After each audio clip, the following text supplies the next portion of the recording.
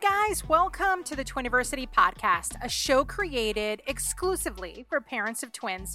I am your host, Natalie Diaz. I am a mom of twins. I am also the Twiniversity founder, and I am the best-selling author of the book, What to Do When You're Having Two. Our goal at Twiniversity is to make sure that you always feel connected, we laugh at the little things, and we really do get to teach you a few tricks along the way. And that is what we hope this podcast is about to do. So welcome to Twiniversity.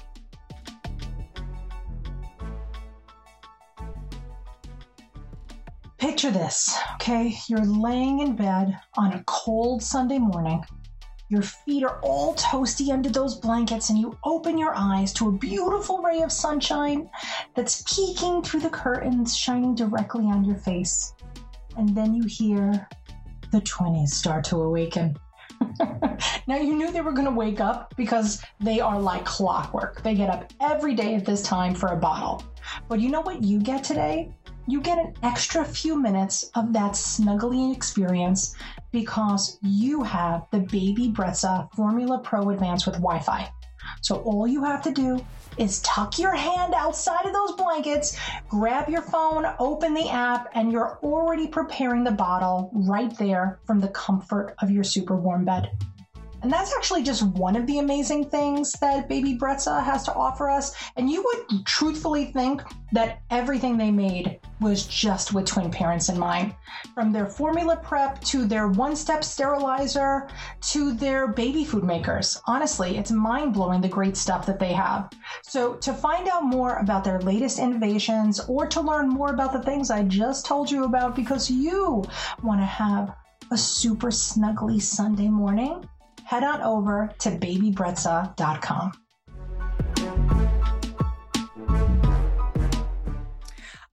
Hey, I'm Nat. I'm Lauren. Welcome to the Lauren and Nat Show. Boop, boop, boop, boop, boop, boop, boop. I need a strobe light. That would be good. Jazz hands. Little hands. That's that. Oh, the little hands are the scariest. Oh, guys, I'm Nat from Twiniversity. That is Lauren Oak, our resident Swiss Army knife of twins. So that's I really need like that is such a good description for you. Oh, don't you think so? Because you really could do anything. Whip things out. Yes. And you would be like, how do I use this with this? Like, there's nothing that I wouldn't come to you for. Oh. And not only twins. Like twins is just one of your avenues. Okay. There's a bazillion things. I would come to you for relationship advice, children advice, okay, homeowners advice. Yes, I am a homeowner. Pet advice. Not the best pet owner, but I'm a good pet owner. But like if your dog was alive, then you would convince me that I'm doing an okay job too. Yeah. See? That's it. Told your dog's alive by neglect. Welcome. Welcome, Cooper. I have an encyclopedia of useless information in my brain, and every once in a while I just whip it out. Yes. You also have an unbelievable knowledge of dementia and Alzheimer's. Yes, I do. Of hospice. Yes. Of caring for an aging parent. Yes. Of stoves with the little pellets. Pellet stoves, yes. Gardening. Look at this. And now let's add on a child with a significant medical issue. Yes. I mean, seriously. I just get thrown all of the crazy situations. And I think like someone up there is saying, how many crazy situations can we put Lauren in? Sometimes I feel like I'm on candid camera and I'm like, is this really my life? Yes. How many things can I deal with? I don't actually know. Hence the sage that I sent to you. Yes. I've used it twice so far. I think I can do it again. So guys, me and Lauren are not witches. However, when everything else fails, you sage the house. That's it. So Lauren, thank God for Amazon. Have to say. Thank you, Amazon. Hallelujah, Amazon, who allowed me to send that to you. Felt like I needed it. And I did need it. You totally. But I didn't have the clarity enough to realize it. You needed to send it to me so that I could realize that. But did it not work a little bit? A little bit, but then I felt like it worked, but not enough. So then I had to redo it. But I feel like I need to do it again. feel like daily. Like a weekly thing every day. Like the Glade air freshener that like every 9 minutes. We should invent that, like a sage air freshener thing. Let's do it. Press the button, put it on the wall.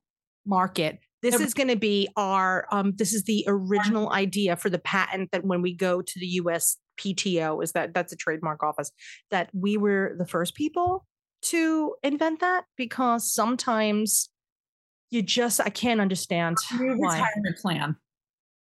Wouldn't that be nice? Nobody's going to buy it. It's only going to be people whose poop hits the fan.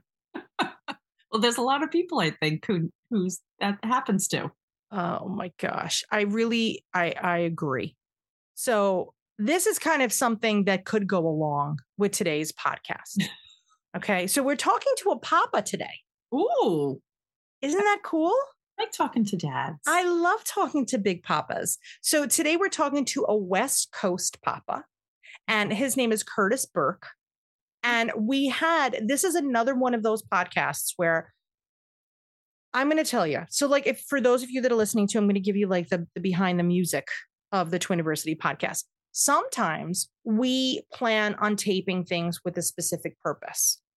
And then as I'm talking to my very, very generous guest, I realize that there's a hidden story. Mm-hmm. Okay. And then there's got to be like a record scratch. I wish that we could actually have that sound that says, I think you should get that sound and use it when you edit everything. Like, yeah, because people love that sound. It's very welcoming.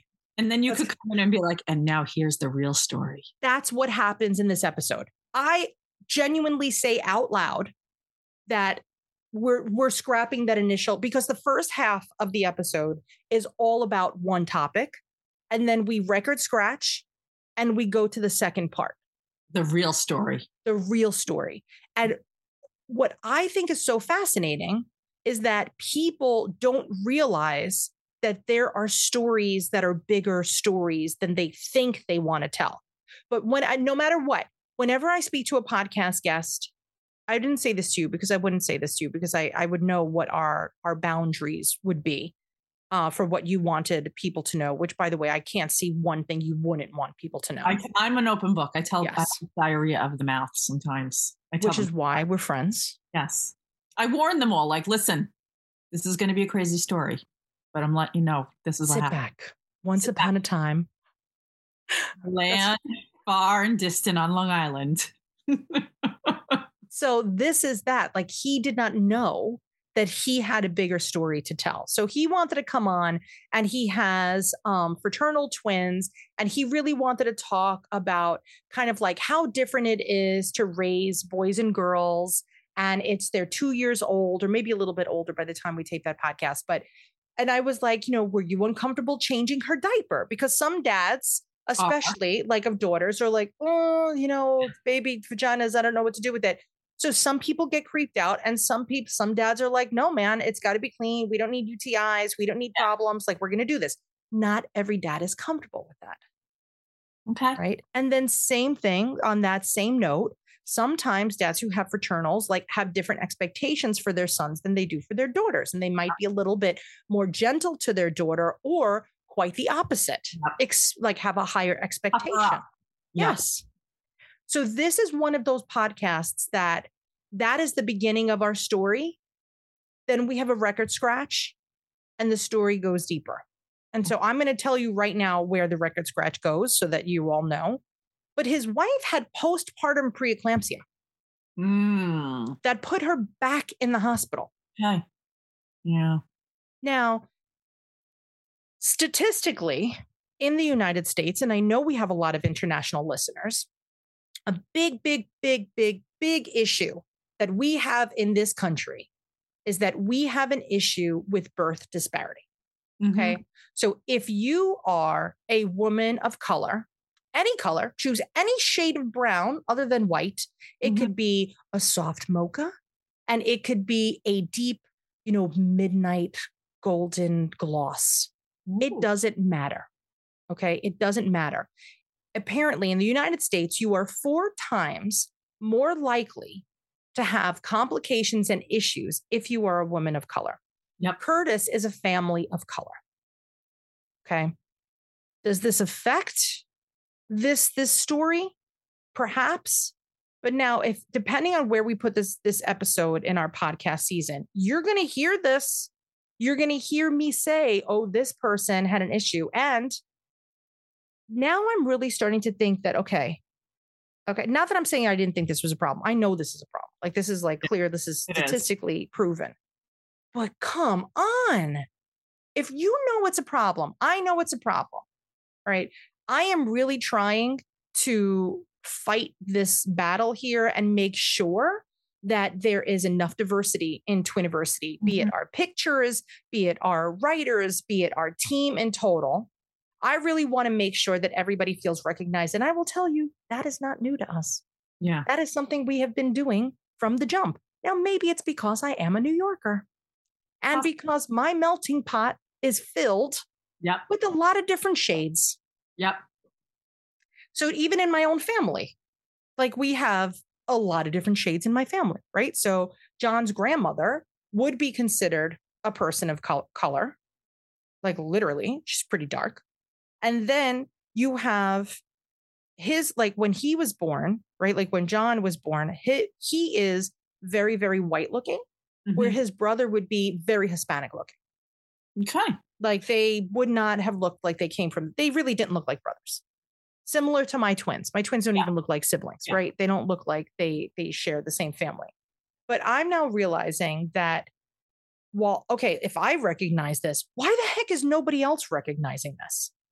So they discharged his wife with here's what you have to look out for. Now, I know in our line of work, right, in the twin world, that postpartum preeclampsia is a thing. Oh, yeah. We have whole podcasts dedicated to it. Yeah. So with that being known, and so I will tell you what postpartum preeclampsia is. It's all the stuff of preeclampsia. So if you have headaches, blurry vision, if you have, unexpected swelling, people often think that those are only things they have to look for in pregnancy. However, we don't know why, but it could happen as they call it postpartum preeclampsia. Yeah, which is weird. It is weird. Call it post-eclampsia or something like that. Or postpartum eclampsia. Listen, I went to the Mayo Clinic's website because I'm like, dude, isn't it just called postpartum eclampsia? But nope, it's called postpartum preeclampsia according to many medical sites that I found.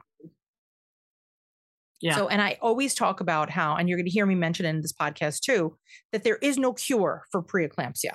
They could treat it, but there's no cure. So it's the equivalent of being hit by a bus. You're never going to be cured from that bus accident, but it's treatable. Yeah. So this is the same thing with preeclampsia. But the thing that makes me cuckoo is that when you have preeclampsia or gestational diabetes, it raises your incidence of having being a diabetic when you're older or having a heart condition when you're older. Yeah. So what's going on? What's going on? First of all, I pay $80 bazillion for medical care. Like I do. Like I am not one of the lucky ones that we're a small business here at Twiniversity and my husband also works for a small business. So neither of us are offered medical insurance. So we pay out of pocket for our medical insurance, which at this time that I'm taping this, I believe it's costing me $1,500 just for my husband and I. Wow. That's not even for the twins. Wow. And the twins are going to have to go on our plan or have to get their own plan because they're going to turn 18 soon. Yeah. But if I'm paying all this money for health insurance, could you guys pay attention? Could we take some of that money and could we put it towards education and say, hey, just a little notice, maybe you guys are being a little prejudiced? Yeah. And you could say to yourself, we're not being prejudiced, but you know what? I'm going to challenge you and say, are you? And if you still feel good and you put your head on the pillow at night, I really hope to God that it's true, that you aren't. Yeah. So if anybody in the medical industry is listening to this, be it, a nurse, a phlebotomist, I don't even care. Yeah. Just, are you viewing everybody with the same eyes? It makes me crazy, I feel like some are and some are definitely not. Some are definitely not. And some think that they are. Yeah. They have to be retrained. It makes me crazy. I get so mad when I hear these stories, when to me, it's like, oh God, like it's the siren is blaring. I see it. Why the heck can't anybody else see it? It frustrates me. So if you work in the medical industry, pay attention to that. And if you have a friend that is expecting, that is a person of color, just talk to them and say, listen, just make me feel better, and just make sure that you're constantly advocating for yourself. Yes. And that they know what your plan is. They know what your wishes are. They know what your desires are. And it's hard though, Lauren, because they might not realize that other people are getting better treatment. Yes. They think that this is just the way it is because maybe they've always been treated this way. It's just cuckoo. So yeah, there's this app called BirthX, and that is an app that's trying to put a spotlight on the medical profession in general when it comes to birth disparity. But yeah, it's okay. And if you are like a super Whitey McWhiterson, like I would be considered and Lauren would be considered, that doesn't mean that you wouldn't have a conversation with somebody of color. It's not wrong to say, hey, listen, this is, just an idea. This is something that you could do. Or let's look up this doctor. Let's look up this doctor on this app and see if there's any negative reviews by people of color. That's a great app. That's good to know about that because it's important. I work with families of every race, religion, everything. So it's good to know that. It's there. All right, guys. So are you ready to hear Curtis's story? Yes. All right. Here is Mr. Curtis Burke.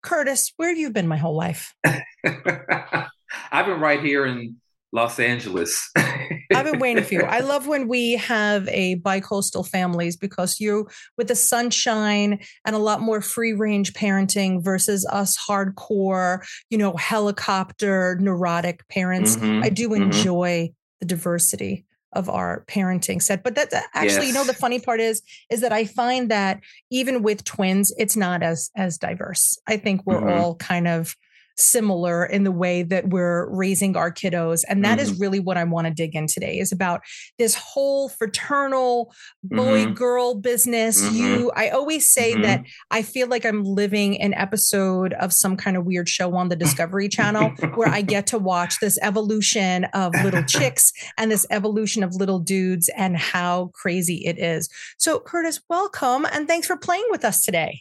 Thank you. I'm excited to be here. I appreciate this a lot. So yeah. Dude, listen, if this is the only break that you get today, take it. We're going to make it as easy as possible. So tell me a little bit about your twinnies. How did the pregnancy go for your wife? How did you handle the pregnancy? How did you handle the news? I have so many questions. I don't even know where to begin. I was dying to ask you before we even pressed record, but I try to be patient. Now I attack you. So tell me about like the pregnancy and how that goes. When did you find out that you were having a boy and a girl? Yeah, so we have boy-girl twins. They will be 3 in November. I was in denial. I truly was in denial. I was kind of like, I felt like, how like a 16-year-old girl who's like pregnant. I was like, we're not going to talk about this. We're just going to wear big shirts. We're going to just like, this is going to go away. But my wife always wanted twins. And I learned all this stuff about DNA and all this kind of stuff. But like my grandmother's a twin. She had a twin sister. Her great grandfather was a twin. Her first cousin has boy-girl twins.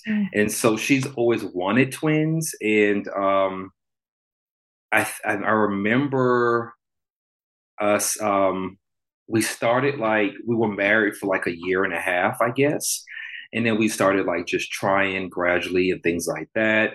And then I remember she went to like the first appointment. She's like, oh, it's not a big deal. I'll just go by myself. You don't have to go to this one. I was like, are you sure? Are you sure? Because we had like a miscarriage earlier that year. And so I remember this time I was like, are you sure you don't want me to go? Blah, blah, blah. And then I ended up not going with her.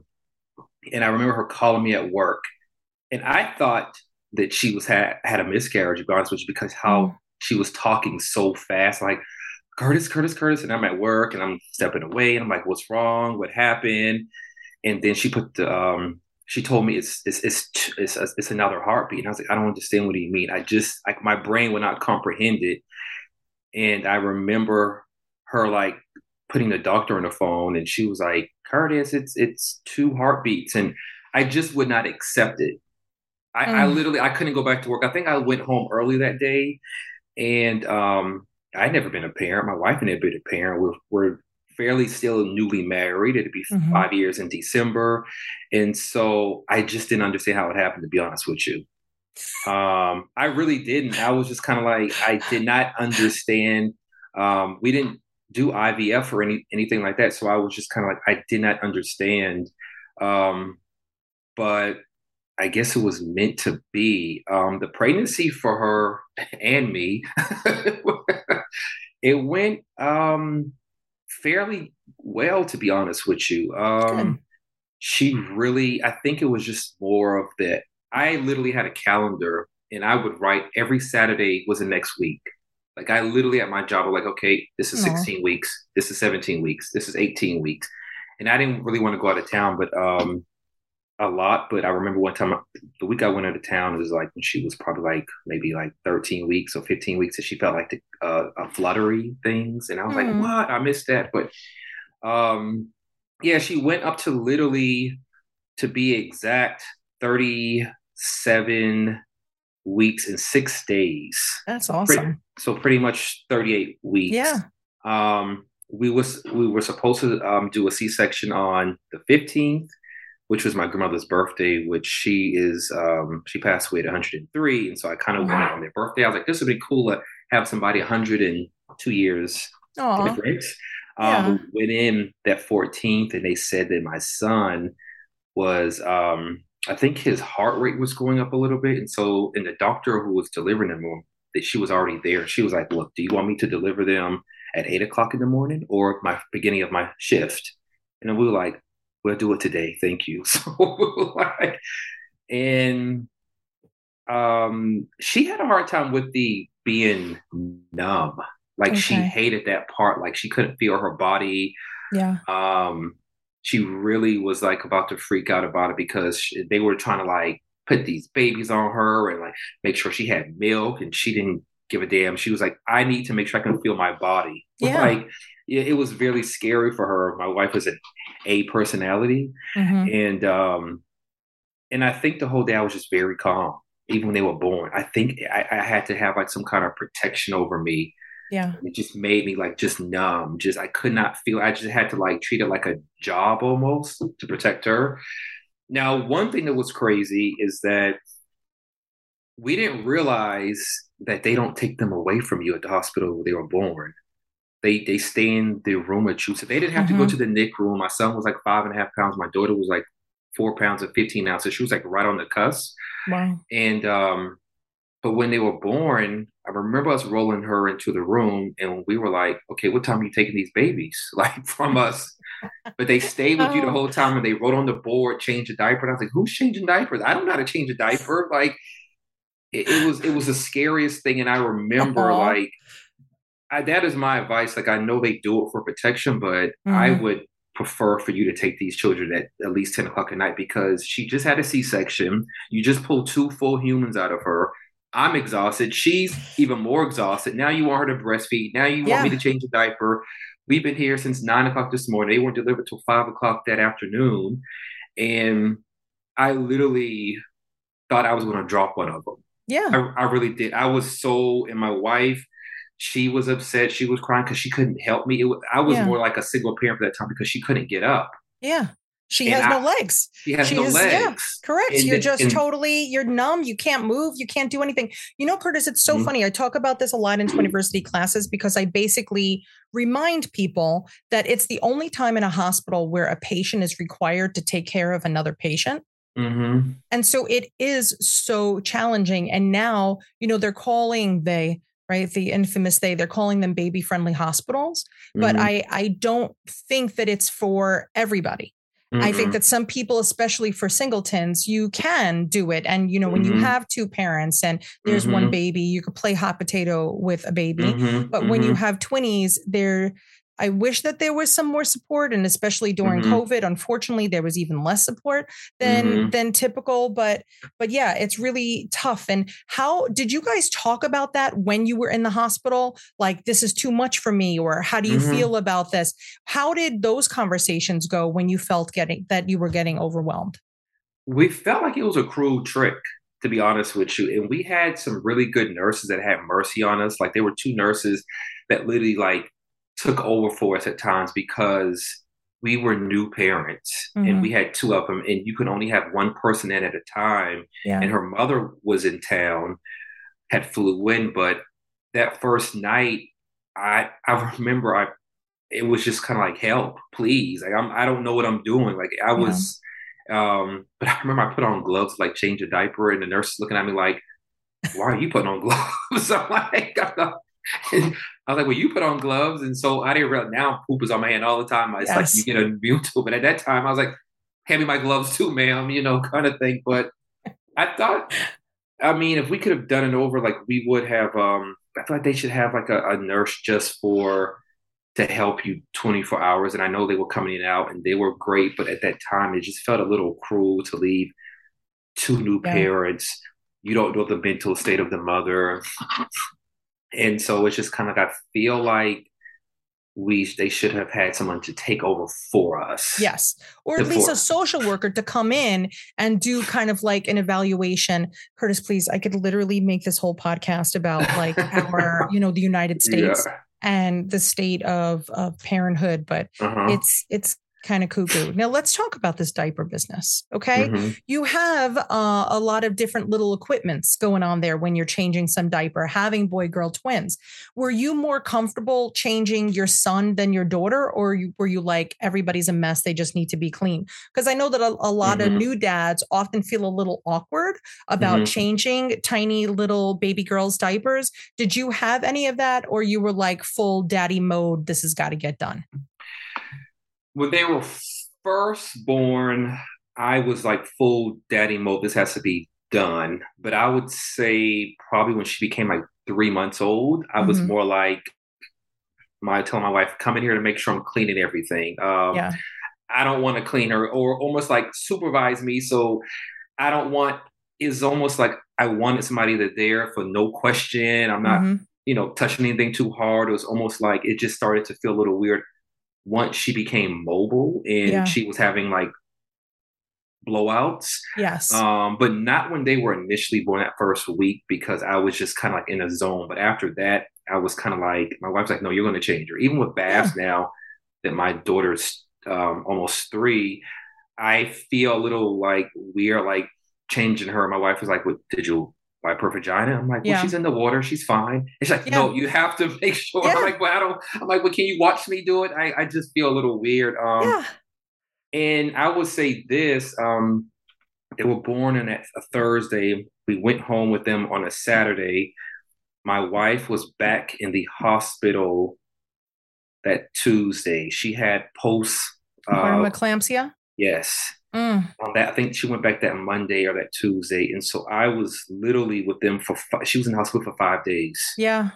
So she was literally with them for 48 hours at home.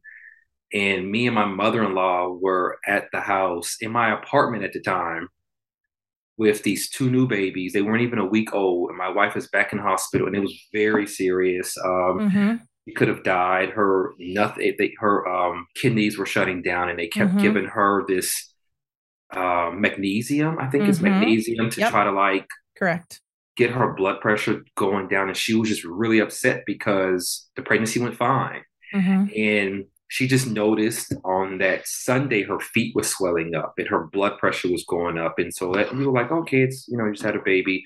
That Monday, and then that Monday night she went to the hospital, and this one doctor, he was like, oh, you just had a baby. And then he just happened to call the that department, and they were like, no, bring her back immediately. So I'm so glad that he made that call, because she could have gone home and possibly been worse. And so I was home for 5 days with them, with me and my mother-in-law. And what was the sign? Like, what was the reason that she went back to the hospital? Was it swelling? Was it her vision? Was it headaches? What made her call the doctor?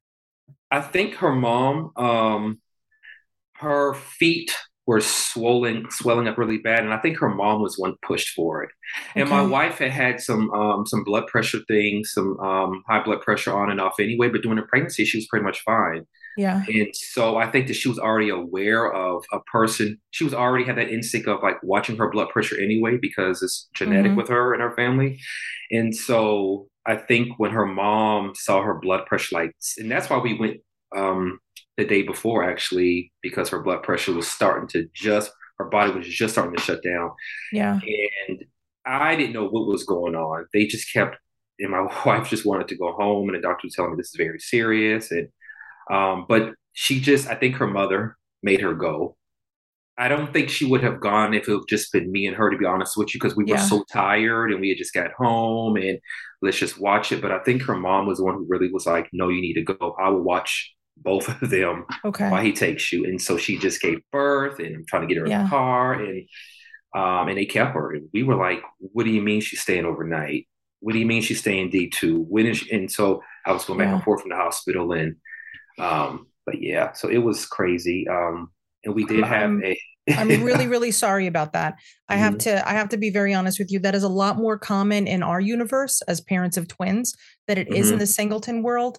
And I'll never quite understand why doctors don't really talk about like signs of postpartum eclampsia, right? Everybody's telling you about signs of like preeclampsia, and they're watching you for this and watching you for that. So everybody hears about that, but there's not enough discussion. And Curtis, I really wish that I could say that she was, one of few, but I'm going to tell you, this isn't the first podcast where this probably isn't even the third podcast where we've had a family that had postpartum eclampsia. And I just had another family here that gave birth in New York that's in the hospital literally as we're taping this.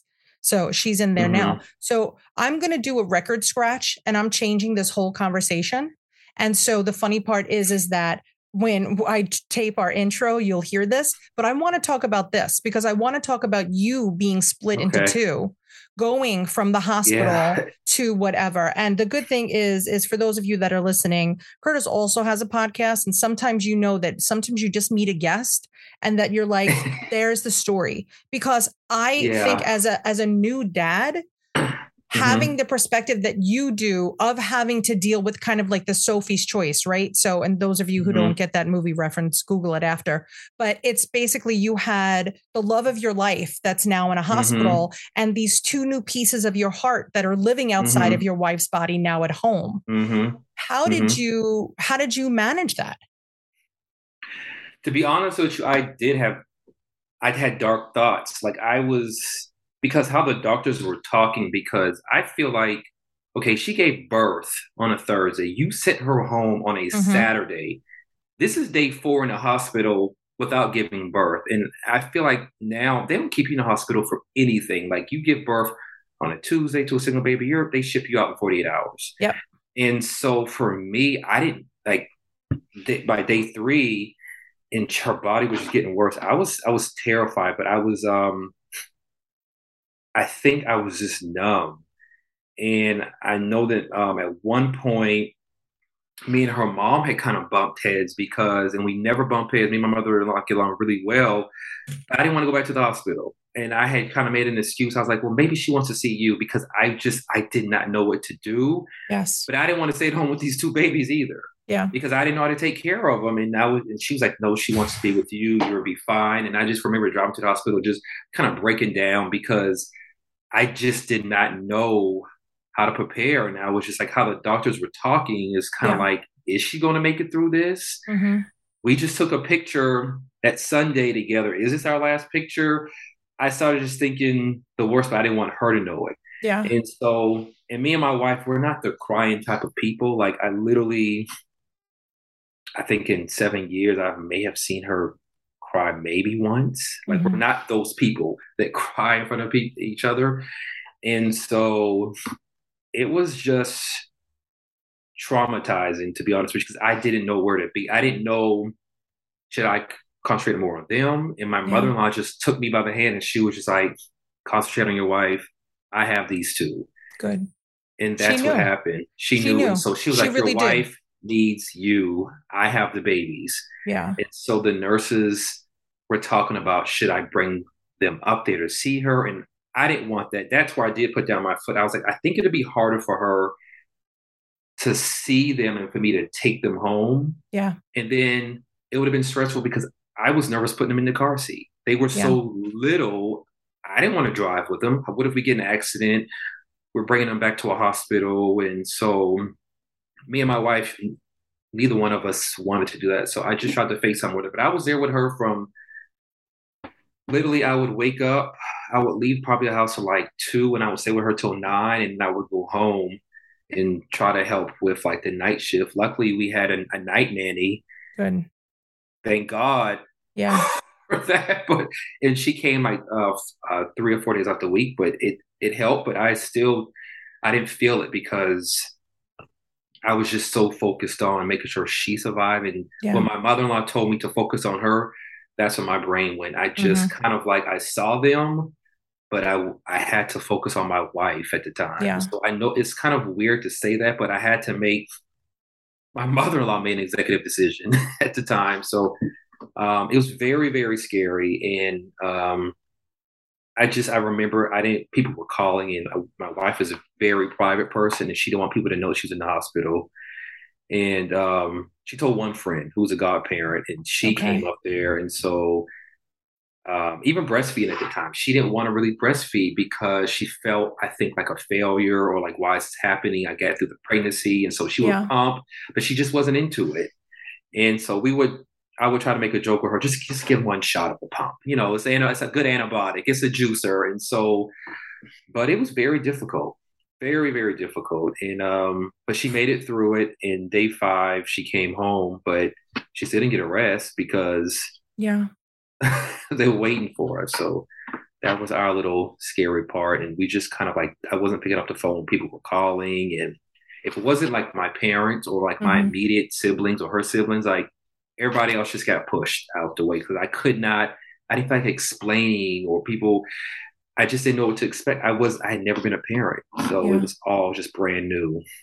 Oh, all right, Curtis, sit right there. We're going to take a quick break. We're going to kind of regather our thoughts. I'm very upset for you. I want you to know, like, I'm very upset for you. I'm sad, first of all, that you had a miscarriage even before you conceived the twins. I was a little shook. I know that sounds crazy, but for anybody who's been out there, a miscarriage is still a loss. So you carry a little bit of that. And then to kind of go through this and have this very high of, having these twinnies and making it to, full gestation for twinnies. So that's full term for us. And then to have this happen. So just everybody just sit right there. We're going to take a quick break and we're going to come back. And I want to talk about kind of the aftershocks of postpartum eclampsia. So hang on.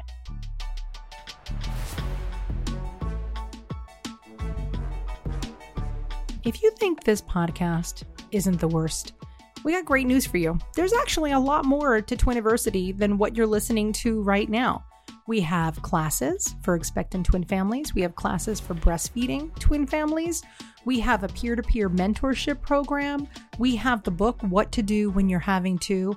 We have a thriving social network, Facebook, Instagram, Pinterest, Twitter, wherever you want to hang out, we will meet you there. So to get kind of a fuller picture of all that Twiniversity has to offer you, head on over to twiniversity.com and check out the latest information that we think you need to know today.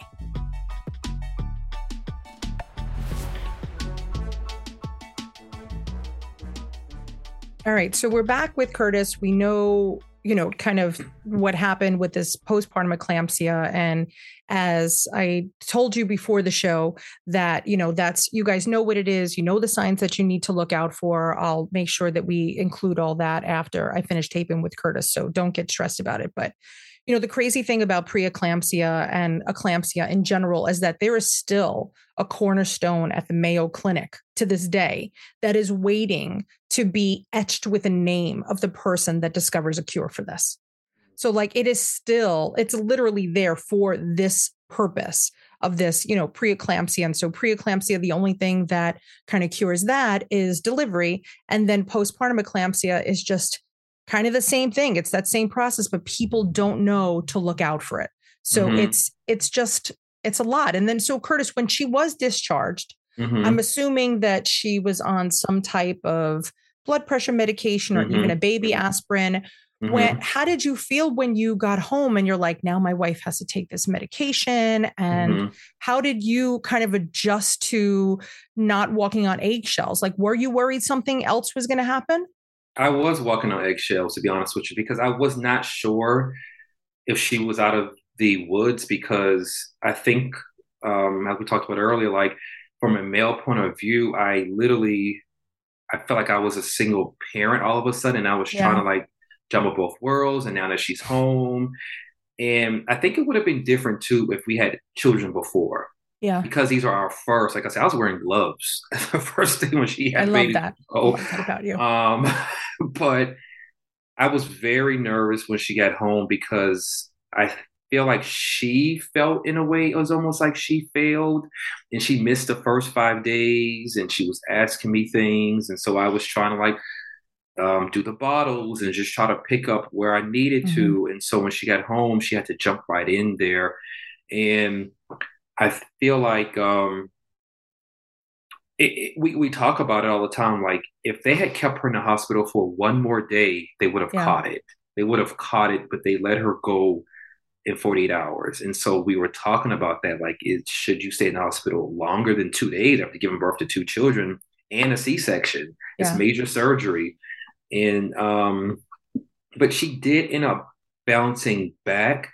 I do feel like with the it's part of the reason why she never really got on board with the breastfeeding, because I feel like she felt like she kind of missed those important 5 days where it's kind of like I just gave birth, but they weren't with me. And so I think in her brain it might have been kind of like almost like a disconnect where she had to jump in, but it was just easier for us to do the bottles, because with her, like I just feel like it's for women. Like I can't help you if you're only breastfeeding.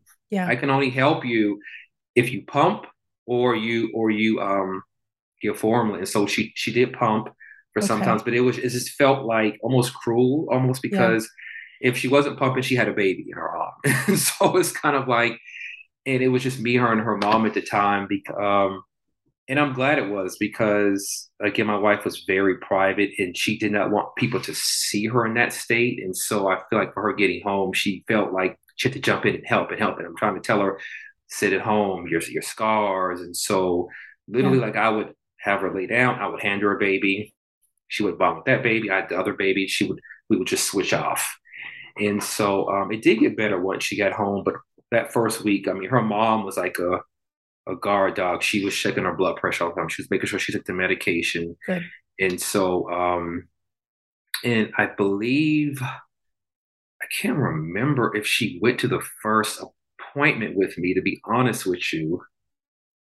I don't know if she did, because I think she had just got back from the hospital, and I don't think she could have gone. I'm gonna have to ask her that, but I don't, it was just a lot of driving around. Like you just become numb, but it did make me upset, because I felt like they should have kept her in the hospital longer. And I didn't even know what it was. I just knew about the preeclampsia. Yeah. Me and my wife had no idea what this post-clampsia world. So when they discharged you, they never discussed it? Not really. I mean, they just said they don't know why it happens. It happens to some women. Yeah. But they, like you said, they just kept pushing in. Make sure you don't have preeclampsia. Make sure you don't have preeclampsia. They were testing her and the sugar and blah, blah, blah. And because she was 38 when they were born, about to be 39 that March. She was born in November. She turned 39 that March. And so that was just their biggest thing. And so they just pushed that in our head so much. We thought we were out the woodworks, to be honest with you, because they didn't talk about preeclampsia at all with us. So like, what is this? Like, it's so, not, it's really something else. Like we really try to talk about it. And the funny thing is in classes, I actually, like, I know you guys didn't take our classes. I really wish you did, but I always tell the dads that they need to look out for it because, or, you know, the partners and my dads, like you guys are the ones that could see it before she does. You know, she's so busy, like, you know, trying to organize things, especially if she's very type A, she might not notice that her ankles are swelling. Usually, you know, if she has a headache or everybody's like, oh, I have a little bit of a headache, you know, it's one thing, but we have like a saying at Twiniversity, and I know other people say it, but I'm taking it as my own. But I'd rather you overreact 100% of the time than underreact once. And with that, I'm really glad that you guys called the doctor. Curiously, did her mom ever mention if her mom had preeclampsia? She didn't. She didn't. She didn't. And so just high blood pressure runs in their family genetically. And so I think because of that, if she was not aware of the high blood pressure, and her blood pressure was fine the whole pregnancy, she took like a baby aspirin the whole time. But because of that, I think she was a little more alert, my wife and my mother-in-law. And so, I mean, and they say it's a silent killer. Like you could, you know, totally. If we had waited another day or something, it could have been a different podcast. Oh, absolutely. Totally. And the thing is there's seizures and there's blindness. I mean, there's so many things that go along with it. And I know that we see it more, and it's not literally to scare anybody, because if you catch it, clearly like Curtis's wife, you'll be okay.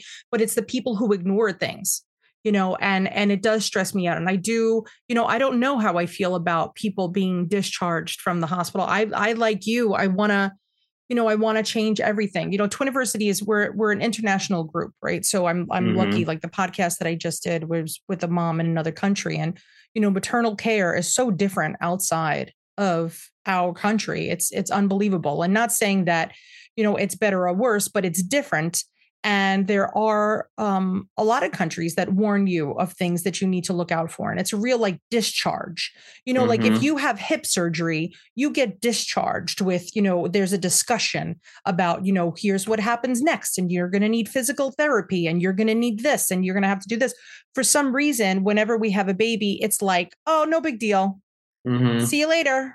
Right. Have a good day. Good luck. Don't forget to take the stuff in the drawers. That's all yours. Right. Let me take the picture. Yeah. It's really tough. And I feel so bad for my partners too, because you guys kind of get caught in the middle. Right. And then you have now a helpless wife who feels totally, some people really feel totally worthless, and they feel like their body failed them, and therefore they failed as a parent, and they don't feel capable of doing this. And then you're like, no, dude, you're fine. Everything is fine. This was a bump. But it's very difficult to help your partners get over such a significant bump, because we all build up what this parenthood is supposed to be. And we watch all these freaking Hallmark movies about this BS of what it is. And that's not necessarily our reality, especially being a twin parent. That's not our reality. Right. It makes me so crazy that even I'm telling you, like as a lactation consultant, right? You go for like the significant training, Curtis. And so like, this is like my letters after my name, and look at me, I did things. But it's like a 60-hour course, and only about 30 minutes even talks about multiples. It's like they just forgot about us.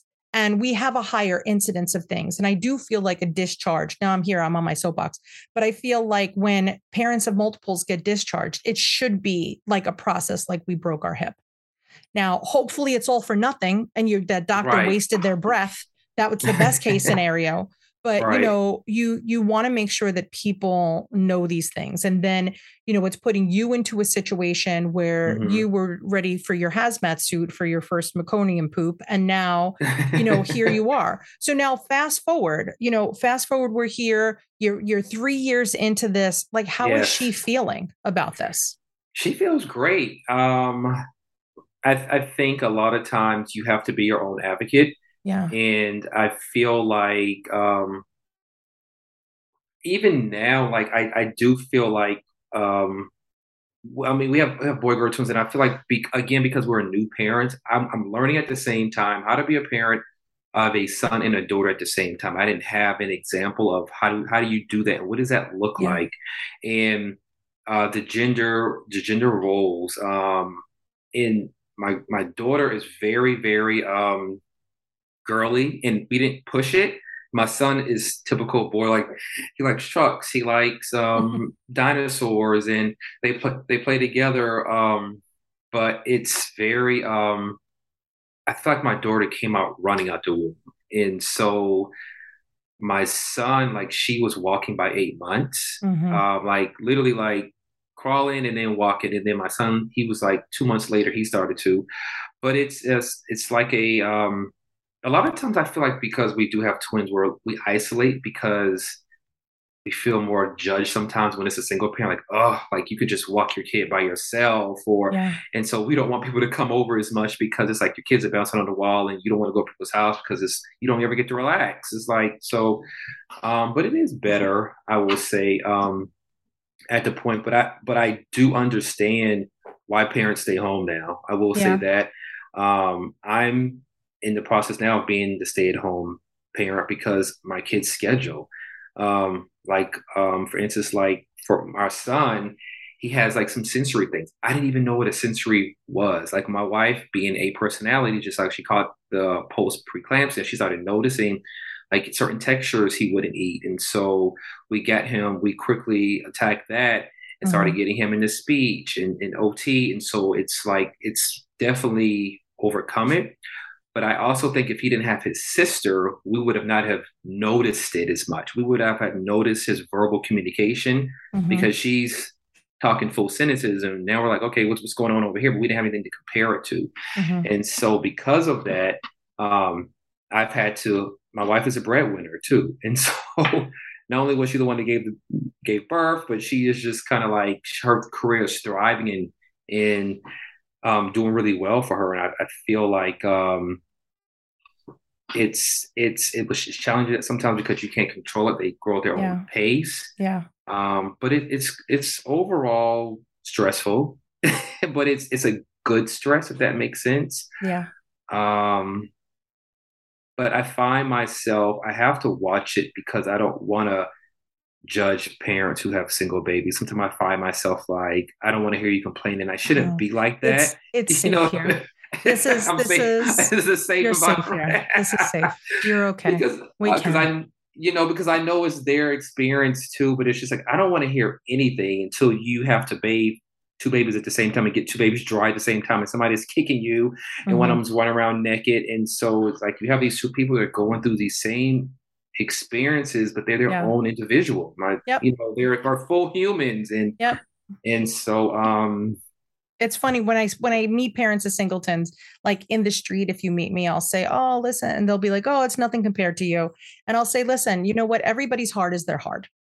Right. Like that's it. Everybody who's experiencing difficulty, it's their difficulty. What are we going to do about that? But I do secretly judge singletons. I will tell you all the time. But how could you not? Like how could you not? Especially like I was in the same situation with you, like having one kid in early intervention and dealing with that. I was in the same boat as you. So it's tough. It's really, really tough. And like at this age, you're having all the services at home, but in a matter of weeks, actually for you, it's now going to take that big change at 3 that now you're going to be able to have the opportunity to have services outside. So now you have one kid where you have to say, oh, well, this kid needs speech therapy. And what am I going to do with this other kid? But, Curtis, this is all pretty typical. Like this is unfortunate that like you're a poster child for, a twin family, but it's very often that we get to have the bonus of having services. Can I ask you a weird question if your kids never heard it, if it's something that I'm wondering if you and your wife ever discussed? Do you ever sometimes say, I only wanted one? Yeah. Like I do because I feel like I'm exhausted sometimes. And I feel like there's pluses and minuses with it. Of course, you have a forever play date and stuff like that. But and we probably caught my son with the sensory and the speech earlier because of my daughter, but a lot because even going on walks, like I wish that I could just take one sometimes and just like go to they've never, and then when COVID happened, it really shut down because they were like not even 3 months when COVID happened. And so that changed. It was, again, we were by ourselves. And so, but yeah, I do sometimes think about it and we say it like in the bed, we're like, I wonder, like we could have just done this, or we could have gone to like out to eat. Because when you see parents, it's like with their one kid who's even acting up, but it's 2 against 1 right now. I can't even help you. You have him, I have her. Like it's not like, and so I do, envy like those moments, or even when we flew, how do we do this? Who sits with who needs mommy more? And my when they were first born, my son took to me more, and my daughter took to my wife more. But I feel like it was more like my daughter was so much more dominant where she wasn't giving up mommy. And so my son meant to me by default. And so I think that like if he would fall when he was, I would say like 9 to a year and 18 months, like he wanted me. Yeah. And so she would have to hand him to me. But it's because he learned early on, like he didn't have an option but me, because my daughter was like, she didn't want anybody sitting on her or anything. But now they're both more toward my wife. But if my wife isn't there, I'm their favorite. Like I'm like the best thing in, a slice of pie. But if my wife is there, they definitely want her more. And so if we had to train my daughter to like, your twin, but she's it's weird with her because she looks after him. Like one day he pushed her, which he normally doesn't do. Usually she's doing all the pushing. And I'm grabbing him saying, no, you don't push your sister. And then she came to me, don't talk to my brother like that, Daddy. I'm like, you're the one who's crying on the ground. I'm trying to protect you. So she was like, I can talk to him. It was like her child, like even bathing him, like when we bathed him, like she's trying to wash his hair. I'm like, he's not your child. I can bathe him, but she wants to like protect him. Yeah. I don't know if I answered your question. Is she the baby A? She's B. She's B. She's actually B. He's A. Yeah. So, but she took more space, and he was bigger than her. But every time in the womb, she was just more active. I mean, we were worried about him sometimes. Like, are you okay in there with her? Oh man! But they hug a lot. They have like so this sweet. Weird. They hug. They kiss all the time and play together. But she's very protective. Like we cannot redirect him without her. Leave my brother alone. I was like, who are you talking to? Can I tell you that doesn't change? I really want to go on the record and say that does not change. So literally, as a mom of 17-year-olds, we just had this fight last week because I was mad at one of them and then the other one got mad at me. And I'm like, I'm not understanding how I'm constantly losing. And you would think now, like they're going to be adults in a matter of weeks. They're going to be able to vote in a few weeks. Like, why are we still fighting about this? But they are it's this bond that twins have where I, like you in the very beginning, would always say, oh, like I had envisioned like having one child and doing things with one child and be like, oh my gosh. And I tell the story all the time, but like, since it took me so long to get pregnant, I had so many opportunities to daydream about me and my singleton, never knowing that I would even know what singleton was. Right. So, and plus living in New York City in a tenement building with no square feet, I always had kind of this vision. And when we heard that heartbeat, I was a little traumatized. I got to say the truth. And now in hindsight, like, let's say it was one, which one would it have been? Like, would I have my son who is, it's the best, Curtis. Oh, this boy is so fantastic. Or is it my daughter who is a spitfire and will rule the world? And every time I hear that Beyonce song, I'm like, yes, yes, we will all just follow her. And I always joke, like her teachers even. Like one time, literally in grade school, somebody's like, if something happened and there was an apocalypse, I want your daughter on my team. I'm like, is this something we write on report cards now? Yes. I was like, I understand, but yes, but could we talk about that English paper that she had? Right. But it's so funny that we're very lucky to have boy-girl twins. And I think that every twin parent might feel like their set is the lucky set. And I don't know if you've listened to previous episodes of the podcast, but I did an episode with Fran. I don't remember what episode that was. Go look and look for Fran. But Fran has 3 sets of twins, boys, girls, and a boy girl. Yeah. So she's one of my favorite people in the world that I always think about. Well, listen, right. I could be Fran, but Fran really got to see like where me and you could talk all day about the differences between boys and girls, where Fran could be like, let me tell you about this set. Let me tell you about this set. I love Fran. Yeah. I mean, I do feel like we lucked up with if we're going to have twins, I want it to be boy or girl. So if we decide to be done, we can be done. I definitely wanted my son first because it's almost like the last name kind of thing. Okay, check. That's out the way. Okay, because it's only like me and my brother and a first cousin who are carrying on the Burke last name. And so that kind of pressure to like carry it on, and then the pressure is off. And then I would prefer my daughter. But if we have a third, I want a girl, to be honest with you. Aw. So Aw. because I feel like I don't know, it's weird, but I want him to be the only son for some reason. I feel like it's something special with just me and my All son. But right. I could have like, because girls want to take care of you. They want to, and so. That's all right. Let me tell you, Mother Nature's going to give you 2 boys next time around. No, so there you go. Right. We did separate them in school. They just started school, 3-year-old Good. kindergarten or TK or DK, whatever they call it. But the teacher was like, she's too concentrated on it. Yeah. And in the daycare, they said that because she was looking after him so much where we had to, but they play together all the time and their classrooms were right by each other. But they sent us pictures of her like putting on his shoe at recess or taking off his shoe or rubbing his back. And it was like, he could care less. He's more chill. Like, God, you give him some kids. food and a TV, he's fine. He doesn't ask the why. My daughters were like, why this, why that? And I'm just like, take her with you, please. Leave him home with me.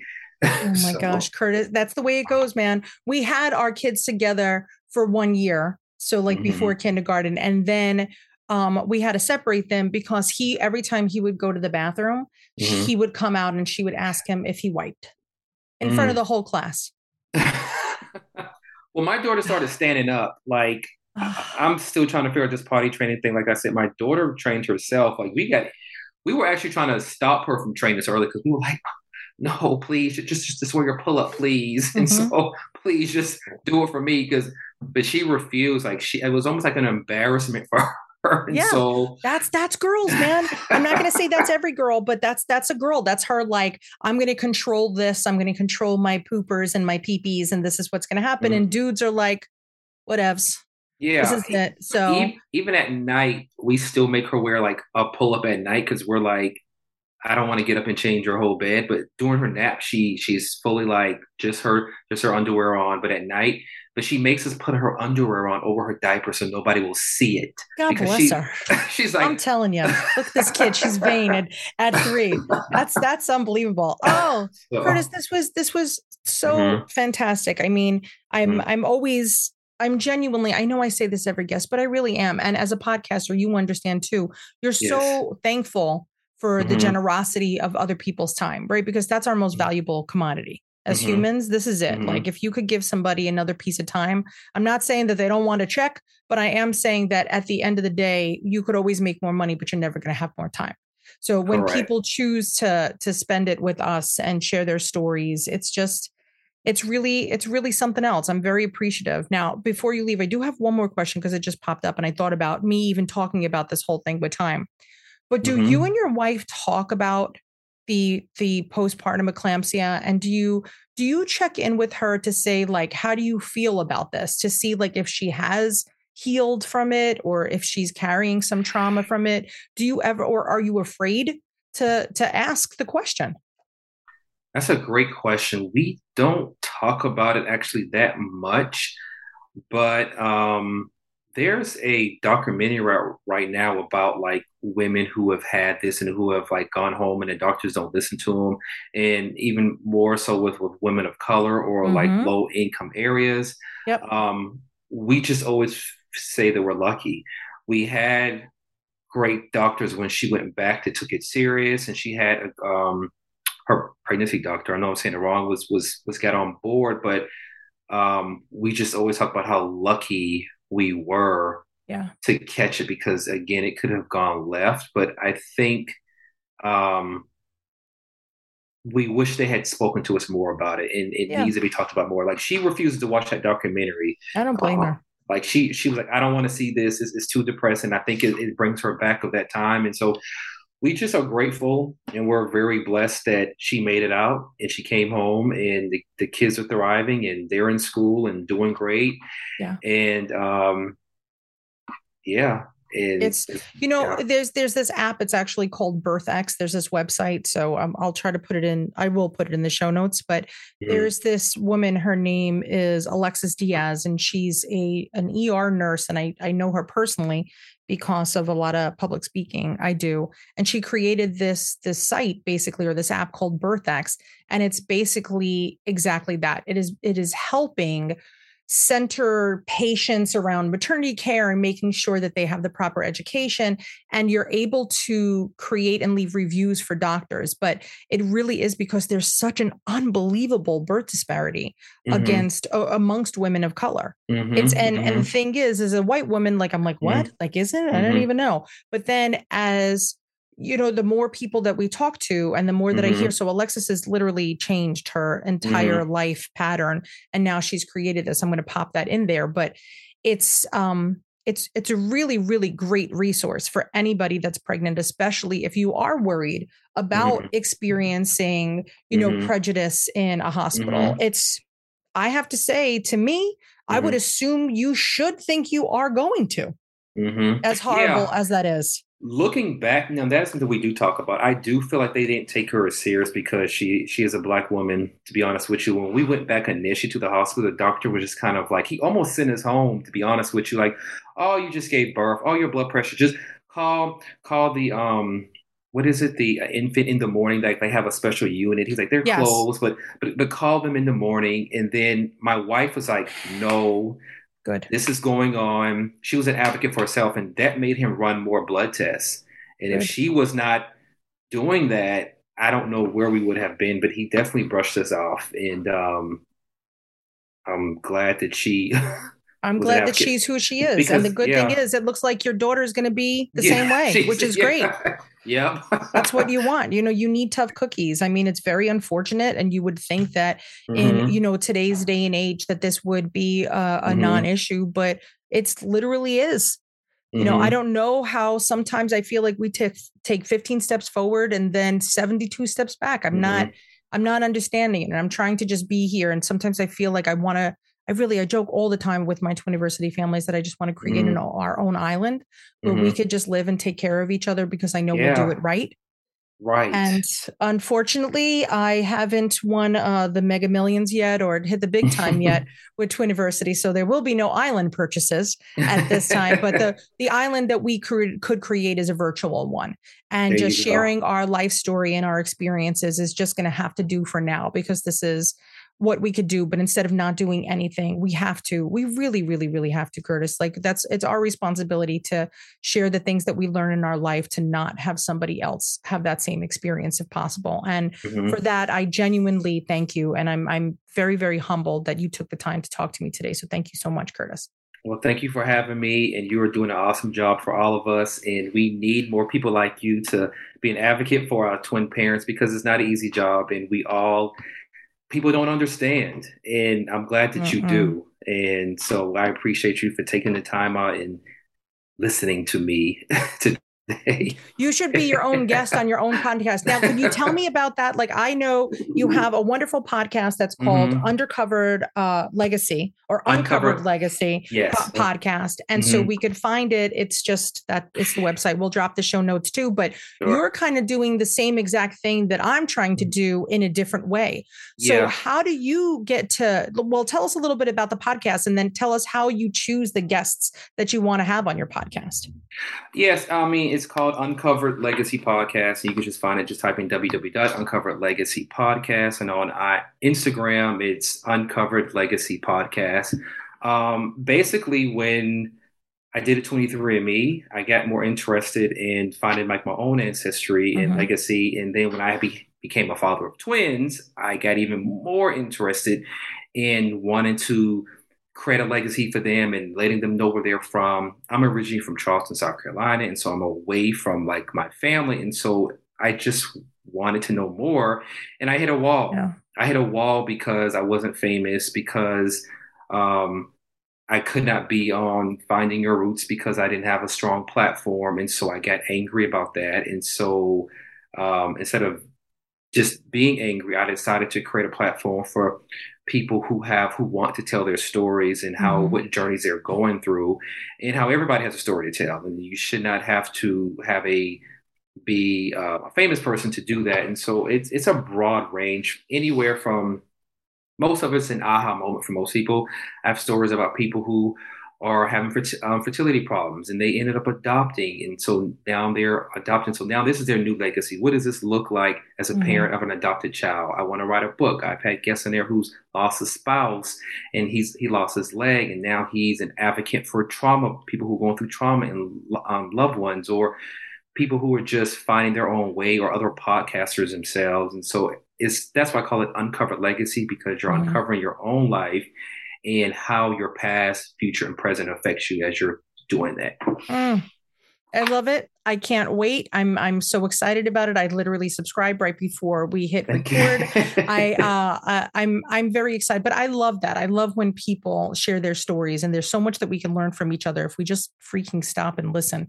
Just stop, everybody. Just stop and listen for a second. So it's hard for me not to keep talking because I want to ask you everything. I know. But I know you got to go back to your 20s, but Curtis, if we need you, we're going to stalk you, and I'm going to stalk you, which is going to be really nice. And I can't wait to hear the stories that you have uncovered, because your wife, actually, I'm going to just recommend that she should be her guest, that she should be one of your guests. We've been talking about that. I've been trying to figure that out. I need to. I mean, I'm already going to be the stay-at-home dad, so I might as well. Might as well. That's all. Then you'll have the mailman, the UPS guy that comes in, because everybody does have a legacy. We just gotta figure out what it is. It's unbelievable. So Curtis, thank you so much. I'm so happy that you were here today. And guys, if you're listening out there in a podcast land, or wherever the heck you find me in your smart speaker, you know that we really are here for you guys. And so just email us at community@twiniversity.com if you need anything. And remember, you could stalk us too on every freaking social platform out there. We're just at Twiniversity, as boring as it gets. And if you have any suggestions, or you're like, Nat, you don't cover this enough, or tell your Twiniversity writers to do this, we really want to make this for you. Twiniversity is not my story. It is not about me. I did it. I raised my kids. I feel good about it. This is how we make sure that you have a better experience. So you please let me know. And if you're like, but what can I do for her? She's so amazing and beautiful, and I can't believe it. Well, you know what you could do? You could review this podcast wherever you're listening. You could review my book. Those are the best gifts that you could give me, is to just let other people know that I really mean it when I'm saying that my goal is to make sure that you feel whole. So until next time, guys, see you later, alligators. Thanks for listening, and I'll see you later.